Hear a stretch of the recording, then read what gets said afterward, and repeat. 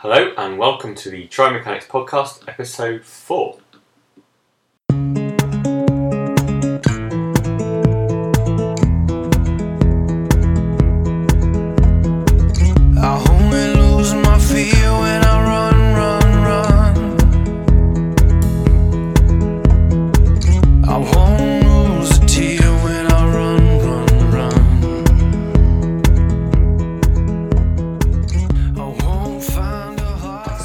Hello and welcome to the Trimechanics podcast. This is episode 4, and today we're going to be taking a slightly different track. We're going to be moving away from the nutrition side of things just for this episode and going a little bit more towards the training side of things.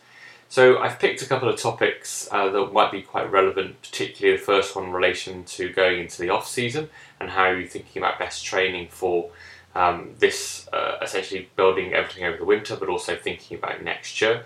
And then the other topic's going to be looking a little bit on the idea of tapering.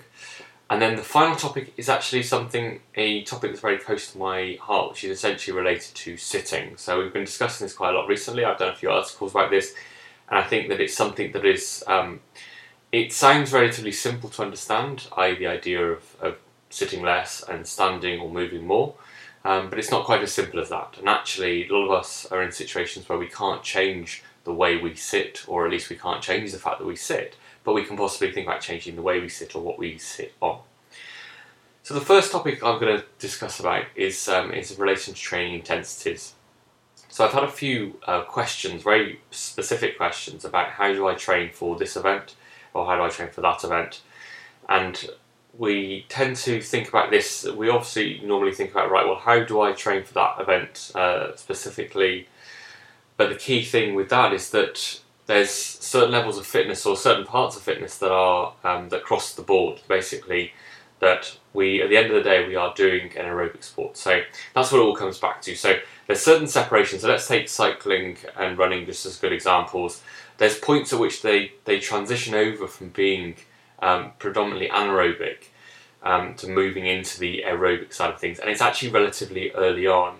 And in terms of running, you're thinking about really the transition starts taking place when you go over about 200 metres, 400 metres, 800 metres, you're starting to really move into the top end of aerobic power. Then you're starting to move towards obviously the 5k on onwards that are really almost solely aerobic based, because you can get a small amount of input from the anaerobic system, but at that point you're not going to be gaining a lot from that, and it's generally only the case that you're using that either in the kind of final parts or possibly sometimes the first parts of races, but the actual most of the race itself is aerobic. So the key thing to think about when we're thinking about the aerobic and the anaerobic systems is that they're not separate from each other. They have an interrelationship that mean that, and not only do we use obviously bits and pieces of them at different times, but we also use them, it's very muscle specific. So we've discussed about this before, about if you're using a muscle to a essentially higher amount of its strength or your essentially contractility, then you're likely to be using the more of the fast twitch or the intermediate fibres that tend to rely more on the anaerobic system, because they don't have as many mitochondria, they don't have the ability to produce as much energy from oxygen as the slower twitch fibres do. So this can be actually, during a muscle, actually as it's contracted, something like the hip flexor is a great example, that actually as it started to contract and applying relatively minimal power, then it might be predominantly aerobic. As it gets to the end point of its contraction and requires the use of those fibres, then it might become predominantly anaerobic. So we need to understand that there is a relationship, and it's not just a case of if we're sprinting we're anaerobic and if we're running longer distance we're aerobic. But the key thing to really bear in mind is that even in the shortest distance sport, the aerobic capacity, the ability to produce energy from oxygen, is king and will be. So that's what we need to relate back to the training intensities that we use. So the question was, how do I train for something essentially shorter, something like a hill climb, something that might last between 5 and 8 minutes long? Well, when we're thinking about it, I'm thinking about, as I say, what systems we're using, what training intensities, and what we need our body to be able to do. So at that point, we are working relatively close or at kind of VO2 max level. That VO2 max, normally we can sustain our VO2 max for about between 5 and 8 minutes is often kind of banded around. It seems about right, appropriate from research that would be the case. So the key thing is that when we're at VO2 max, we are essentially producing as much energy as we can from, or we're taking, from essentially the aerobic system. So we're taking in as much oxygen as we can. So it might be limited. VO2 max is a combination of a lot of different factors. It is not one single thing. That's why it's very difficult to say, right, well, I'm doing this intensity to work on VO2 max, and actually that's often the end product. So there's lots of different ways to work on VO2 max. So let's break it down. You could think about the oxygen delivery system that you actually gain. You can work on your VO2 max by working specifically on the respiratory muscles using something like a power breathe or something similar. You can work on the VO2 max by increasing the lung capacity, the overall lung capacity through those mechanisms and those devices, but also through the kind of development stage. So this is more obviously applicable to when we're actually developing and growing than it is to when we're kind of essentially later on in life. And that's something I really want to touch on, and we're going to really focus on that slightly later in this answering this question. So the key thing thinking about that is that the VO2 max has all these factors. And I don't like people to worry too much about VO2 max, because not only is it a combination of all those factors, but it's also only one half of the larger equation. We have to then think about how we're using that oxygen, which is the kind of efficiency side of things. So if you have very, very high VO2 max and very high efficiency, it's likely that you're going to be in the elite athlete category.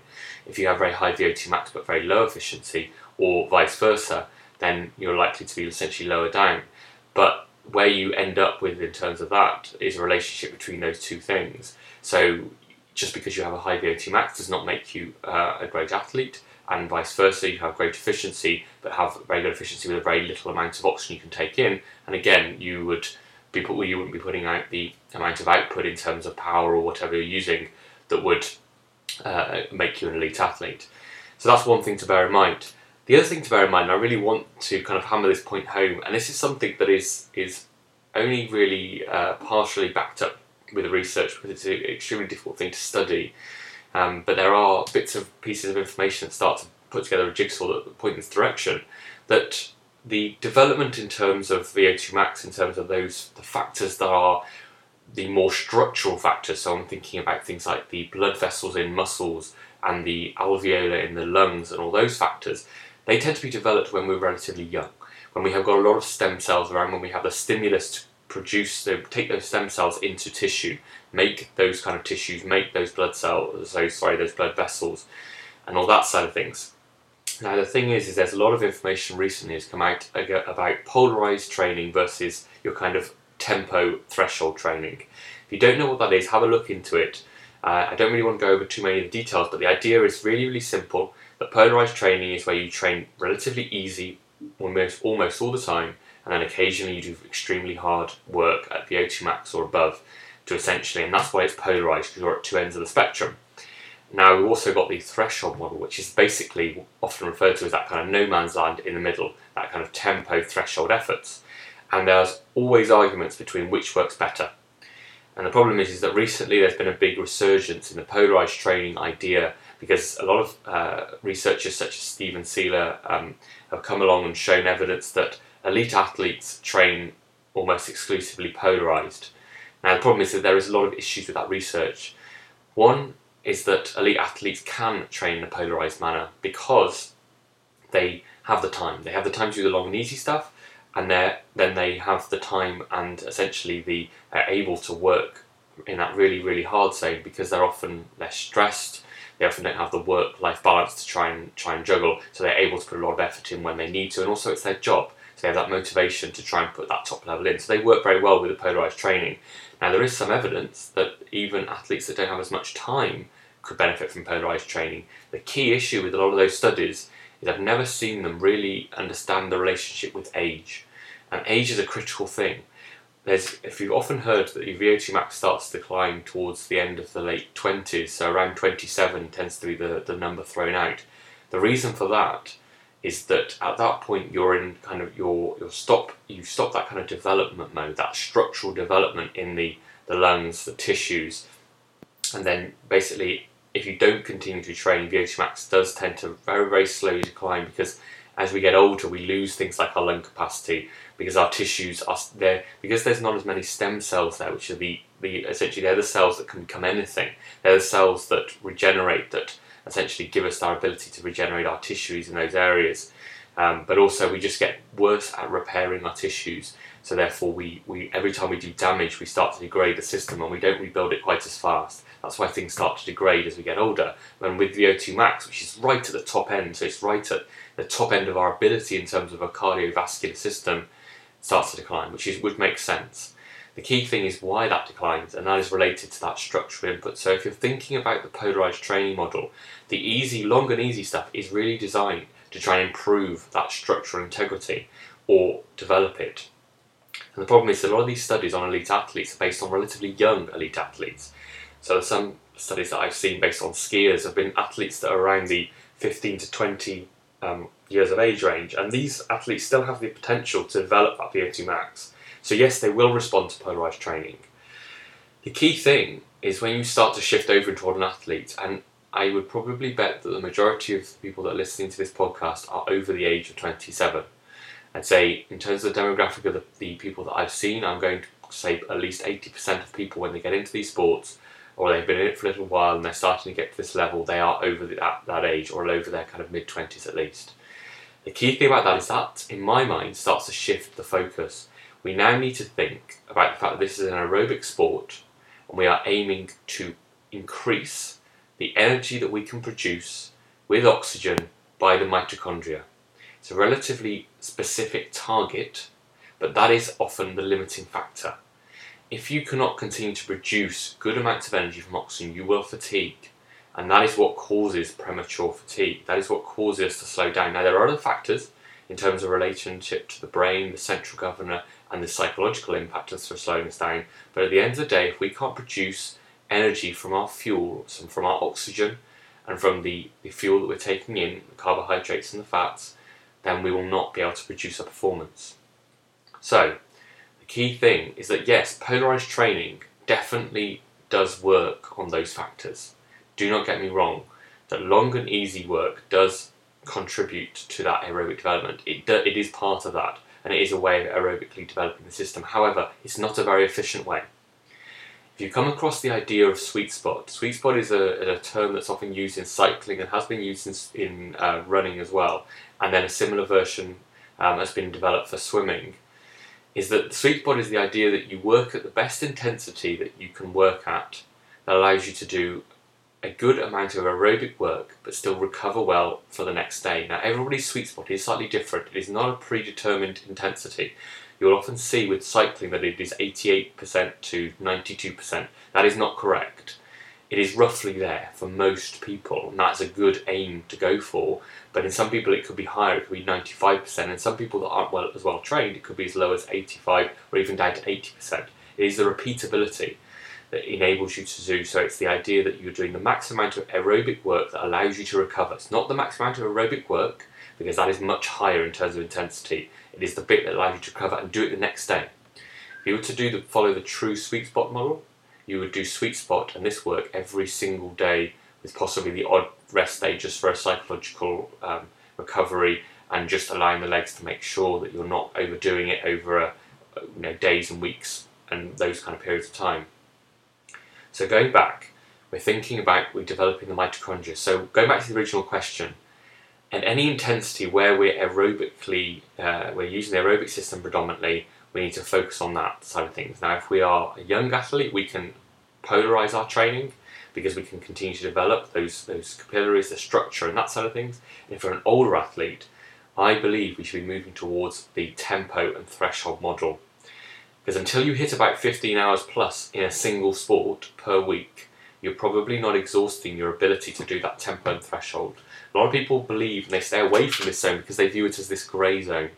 Now, it got that title a long time ago, and it's very, very unjust. And the reason it got that title is because it is the zone that elite athletes tend to stay away from, but it's the zone they compete at. So it was always said, well, if you want to train well, you want to see the best athletes in sport, how they train, and essentially copy them. And we know now really that that's not true. Not only are they very unique in the fact that they've got to that level, but also they have very different time and the essentially work and life and balance commitments than a lot of people do. The other key thing about the tempo threshold model is it's relatively easy to accomplish, in that you can do those kind of tempo and threshold efforts when you're mildly tired. in that you don't have to be at full form, full fitness, or full kind of alertness to be able to do them. I often find with the polarised model is, yes, the easy stuff is relatively easy. Sometimes we get drawn into going too hard, which is another problem. We don't take it easy enough, but then we really struggle to put the amount of effort in the hard stuff, and that then causes a problem because you're then bringing yourself back into that middle zone, but actually possibly doing a little bit too much.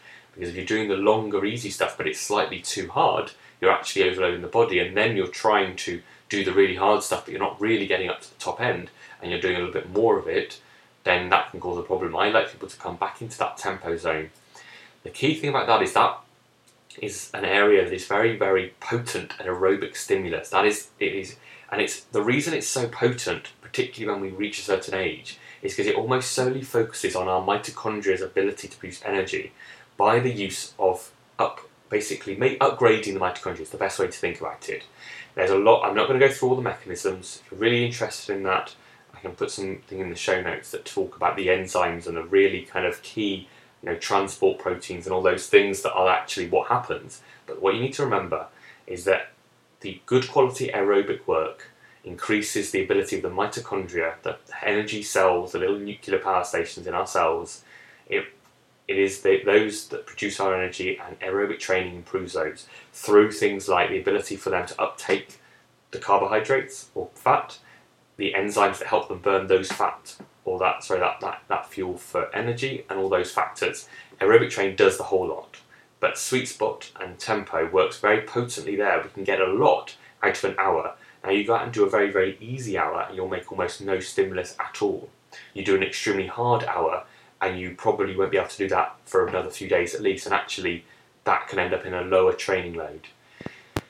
So what I like athletes to do is gravitate towards that and really try and stick at it for a little while as well. Often people think the problem is that when we do short, sharp stuff, when we do VO2 max, we often say, it improves me, it makes me, and it's the thing that really works for me. It's because you can think about that as in sharpening the sword. That's the end bit. That is that sharpening the knife ready right at the end. So a few weeks to go, and when you're training specifically for an event, let's say 5 to 8 minutes long at a hill climb, then doing that work helps top things off, put the cherry on top.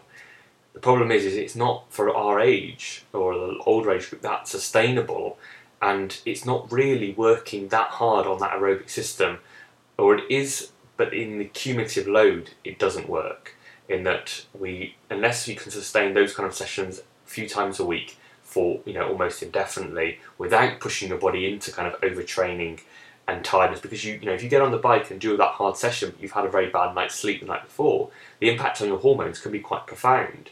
Now that might not have any issues for days or weeks, but months later you might end up in a big hole.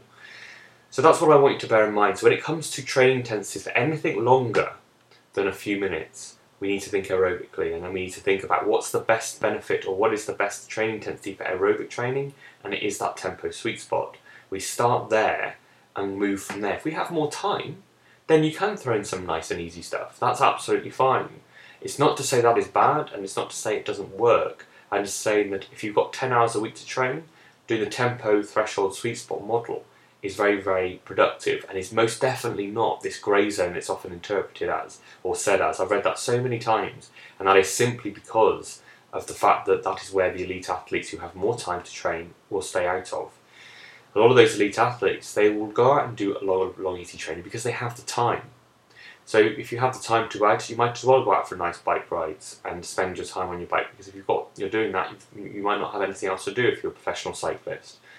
So that's what I'm going to bring. So I'm going to leave that question there.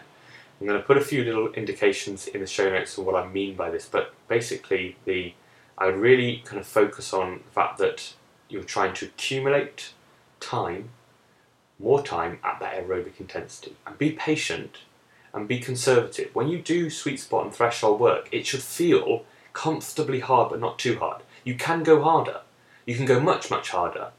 For that duration, you can go significantly harder. So let's say you're doing 2 lots of, say, 20 minutes. You can go harder for that 20 minutes, most definitely. But if you do, you won't be able to repeat it the next day or the day after that or a few days after that. Now, is that feasible to do those sessions every day? For some people it isn't. So sometimes when you're only able to do a session 2 or 3 times a week, then bumping the intensity up to the higher end, so you might go towards 95% of your power that you're able to put out. The other key thing is this is obviously, bear in mind that people with power meters on bikes, and that's where it's been studied considerably. But the same thing does come across to when you're using heart rate. And I want people to try and think about going on feel on this. Heart rate is very misleading when it comes to this. Trying to work out your thresholds on heart rate is very, very difficult.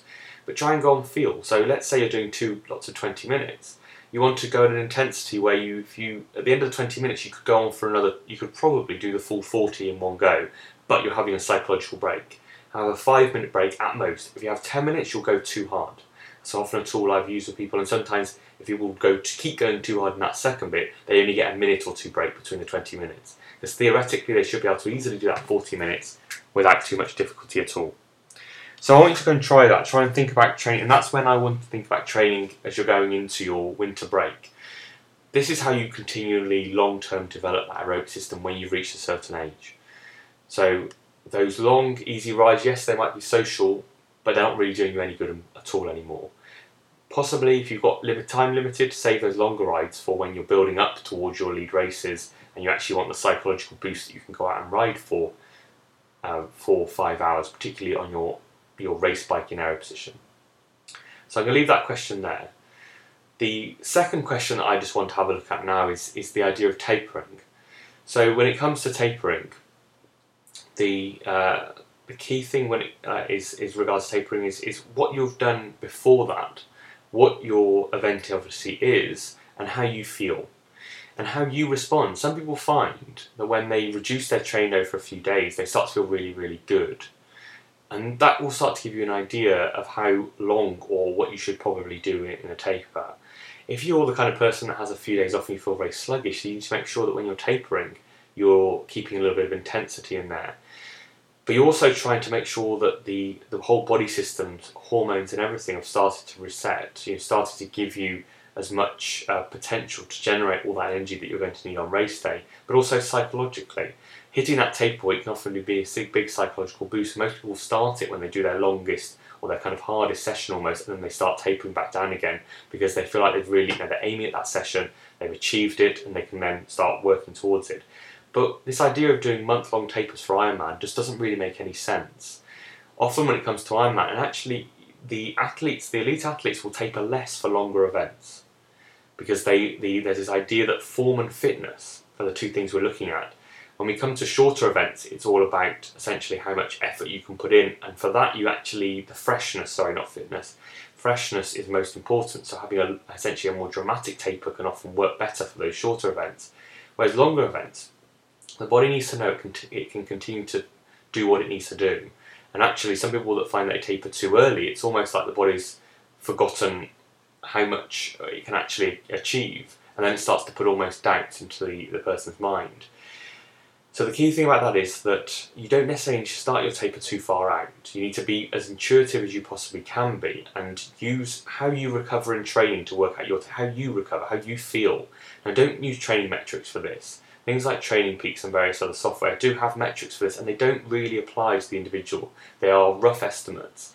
If you're the kind of person who has a day off and then feels great, or takes 2 or 3 days off to kind of get that feeling back, then that starts to show you how well you recover. I personally, if I'm thinking about going to an Ironman, I pretty much train normally right up to the weekend before. So I have about a week where I start to kind of deload things, and that's mostly because I don't do the huge volumes of training and the intensity. And I am confident that actually it's better to just be always on a kind of good fitness level rather than trying to peak for a particular level. Often a lot of people are trying to essentially peak for one event, and they really, really build up constantly up to that event, without ever considering that we're trying to just generally get fitter. So every session leading up to that event is always better than the previous one. It's always a bit harder and a bit harder again, or a bit longer. And the problem with that is that we get to a point where we don't make as big a jump, or the body doesn't respond quite as well. And the issue with that is we're not intuitive. We then try and push harder the next one. So, for instance, let's say you were doing longer running and you went out and you decided, right, this week I'm going to do 15 miles, next week I'm going to do 20 miles. And you went out and you did 15 miles and it didn't feel that great. Now, the week after, are you going to do 20 miles or are you going to do 15 miles again? Well, my logic would say that you would do 15 miles again, trying to basically get that 15 miles a little bit more comfortable. Then you can start to think about moving up. But a lot of people will just jump straight to the next thing, and they'll always feel uncomfortable. And that really shows if you're not able to accomplish the first bit of what you want to try and do, then maybe you should try and first get comfortable at accomplishing that before you try and push things on to the next level. So often a lot of people have tried this again and again and again, gradually building up, and that's why they end up needing a long taper as a psychological thing as much as anything else. But the key thing you've got to remember what you're trying to do in a taper. You're just trying to give your body a chance to restock glycogen properly, make sure all the muscles essentially are in that kind of repair mode, which is relatively quickly. That often happens in days, if not hours. But also, again, that psychological side of things. And also, again, hormones. The problem with hormones is that they take much longer. So really, if you're thinking about tapering for hormones' sake, you could be talking weeks to months. But then you would lose all the fitness gains and that side of things. So it's a fine balance. At the end of the day, with a taper, you're just trying to keep yourself nice and fresh. You try and move your limbs as much as you can without making yourself tired. Little bits of intensity can often be quite useful for this, just short bursts. But you don't need to do a lot, but you just need to do essentially enough. And go into the race being slightly well rested is definitely a lot better than trying to almost train up to the race. That often happens. A lot of people find that the taper is taken care of by having to travel to races. It's a great way of actually going into that taper. That actually the travel allows you to have a few days and you just relax and you do a bit of mobilisation work, try and keep the body moving as much as possible. If you're travelling, you try and move around as much as you can, and that really keeps things essentially moving and supple and stops everything from locking down. Stops the brain from thinking, right, this is the position I want to be in, as opposed to, that seated position on that plane is not the position you want to be in. It wants to be upright as much as possible. So if you're on a plane, take the opportunity to stand up. There's nothing wrong with standing up and walking around a little bit. Everyone else does it. Walk to the toilet, everything. If you're allowed to do it, then move as much as you possibly can. If you're driving to an event, give a good amount of time. I've made the mistake in the past of having to almost drive continuously to an event. It was what ruined my race in Roth last year. And one of the main problems was I was driving for 4, 5, 6 hours continuously because we didn't have time to stop. And that was a really key error, and that's something I changed this year. We had lots of time to stop, and we stopped every couple of hours at the very most. Even though I was still driving, it enabled me to loosen up, move around, not do anything specific. I wasn't getting out of the car and stretching or doing anything, any mobilisation work. I was just moving, and that's quite important. So keep moving your taper, and then try and sort out all the little things. You want to make sure that everything in terms of your bike and the mechanicals and that side of things are sorted a week before, because if you need to get them, replace parts or order anything, you need a bit of time. You don't want to be suddenly rushing at the last minute. But use that last week to sort a few things out that you've got ready. So you've got, putting your elastic laces in your shoes and all that side of things. Leave it for that week, because that's the time you're going to then have. But bear in mind, again, if anything goes wrong, you're not going to have much time to correct it, but have some strategy in place just in case that happens. So that's the way that I like to think about tapering. I think about just, in the lead up to the race, a few days before. I don't believe in this idea of, 2 days before the race, have the day off, all this kind of side of things. Everyone's very different. Just keep moving. Just do all, and if you can, just do all 3 sports every day. Just a little bit of swimming, a little bit of biking, a little bit of running. You don't need to do a lot, and you just need to do a little bit, enough to turn over, enough to keep the brain knowing how to do those movements, those actions. But psychologically, that'll keep you, kind of switched on. Everything's ticking over nicely, and that's all I want to say about the tapering side of things. I think people overcomplicate it. They try and do things like they try and do certain sessions. They try and carb load. They try and do depletion sessions. Almost always that ends in failure because they overthink things too much. They get panicked. Have I had enough of this? Have I done enough of this? Have I worked hard enough in this bit? Have I done high enough intensity to keep my cardiovascular fitness and my VO2 max from declining? Things don't go away that quickly at all. And if they do, a couple of a percentage point on your VO2 max makes almost no difference on race day. We often try and maximise the taper, and I think instead of that we should just try and not let the taper ruin all the good work we've done. Think of it that side of things. So that's all I want to say about the tapering side of things. So we've tried to cover that topic relatively quickly because I don't think it's a big topic that we need to get into. The final thing that I'm just going to talk about is a really, really close subject to my heart, and it's something I do talk to a lot of people about, and that's sitting. We've heard a lot of that stuff about sitting is the new smoking, etc., and that, to my mind, is a bit ridiculous. When you label things in those ways, It's really, really unfair because people get panicked. It's like, I can't sit down, otherwise I'm going to die. And that's not what happens. The reason that sitting has been linked to a lot of disease is because the people that tend to sit a lot tend to be less active, tend to have other health things that they do as well. They tend to smoke more and those things. It's not, these studies are based on a lot of people, so it's just rough health trends as opposed to actual, like, if you sit, you then must smoke and all these things. So the majority, it's not even the majority, it's certain, groups that then fit together, is that smokers tend to be less healthy. They tend to be the people that want to sit more because they're less healthy, because their lungs aren't working very well. They don't like standing up for very long because they get tired, and all those side of things. Not to say that all smokers are unhealthy, but those are the, when we're talking about the general trends in people that smoke for a long time, those are the kind of things we're starting to see and starting to look at. So, sorry for a little bit of pause then, just had a little bit of issue with my monitor. So we're now going to work into, and we're going to think about why that's been said and what we can think about in terms of sitting.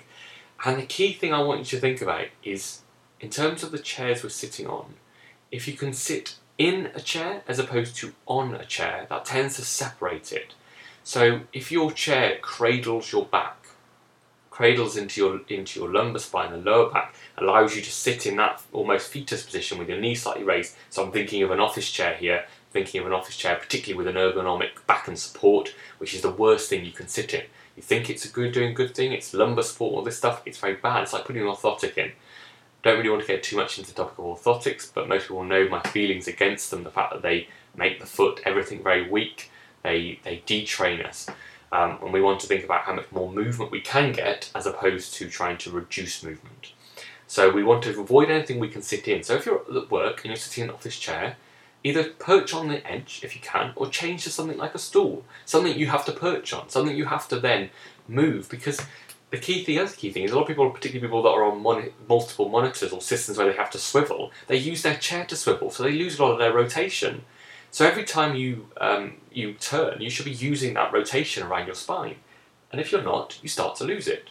So what I want people to think of is sit on a chair where you have to physically move around in order to get around your station. And that will put you in a much better situation. So perch, move, fidget. If you can sit down into a chair for hours on end because it's so comfortable, it's probably doing you a lot of harm. The same goes for things like car seats. We don't have to slouch into a car seat all the time. Any journey that you're doing, you can move between slouching into that car seat and sitting up a little bit and activating the back. So that's what I want you to really think about. The other thing is think about sofas. So the problem is I see a lot of people that sit in their cradled in their chair all day. They come home and they lie into their sofa because they want to, because they're comfortable, because actually they're not very comfortable sat up properly and they're not comfortable standing because they've been cradled in that position. So the brain said, it's gone into a bit of panic mode. When you're upright, it says this isn't right, this isn't good for us. We're used to being in that cradled position. So it tells you to sit down on the sofa, which is really comfortable. And the problem is that a lot of people that sit in their daily life then sit more when they get home. If you can't avoid sitting in your day, then you've got to avoid it when you can. You've got to avoid it when you're at home on the sofa. You try and, I sit on the floor, I move around, I try and do things. I don't even do anything specific. I just make sure I'm sitting in a way that essentially creates a lot of fidgeting, a lot of movement, and I just stand up all the time. I probably spend no more than a minute or two in any one position at the very most. Even when I'm reading, even when I'm writing, even when I'm recording this now, I'm actually recording this now sitting essentially on my knees, like kneeling with a foam roller sat behind my, sitting on my ankles. So I'm kind of sitting back onto that foam roller. And that puts me in a very open position. It puts me in an open hip position. It puts me in a very activated position. I can feel my back doing the work. And that's what I want you to bear in mind. Thinking about moving to things like stools or possibly a saddle chair, which is like a horse's saddle, which also, again, puts you in an activated position, is a much better way of thinking about it than saying suddenly, right, I have to stand all the time. Or I have to, because standing and moving a lot during work particularly means we don't become particularly productive. We tend to break up things too much. And if we end up doing that a lot, we don't really get our work done. We extend everything a bit longer than we should, and we end up not really, we get frustrated ourselves not being able to do the things outside of work. So with that in mind, I want you to really, really kind of think about your work environment, your home environment, and how you can reduce the amount of sitting in chairs, the amount of cradle and supportive sitting you can get. And don't worry too much about the kind of less supportive perch type sitting that is actually not too bad at all. So I'll leave that topic there. have an experiment, see how you get on, and if anyone has any questions they want to feedback from that, please do. If you have any questions regarding the training intensities, that's a very big and very hard topic to get your head around because there's a lot to it. And that's why I want to try and keep it relatively brief, and I hope I haven't gone over that too much. I hope I've explained things well enough. The idea being that things change when you get older. If you are in that older category, then moving towards the accumulation of that aerobic training load, i.e. tempo and threshold. Now the only thing this changes is running. I don't really want to discuss this too much now, but I've discussed in the podcast and things before that I'm not really a fan of tempo running. I think it's a middle ground that you don't really get the benefits out of if you're doing tempo work on the bike. That's the key thing, is that middle kind of threshold intensity works very well for the bike, but I don't think it works well for the run. I think when we go for running, we should polarise our training a little more. Again, working back into that polarised model of doing nice, long, easy stuff or easy work, as opposed to necessarily it doesn't need to be that long, and then doing short, sharp things like neuromuscular work, so not really VO2 max. I also don't do the VO2 max level when I run.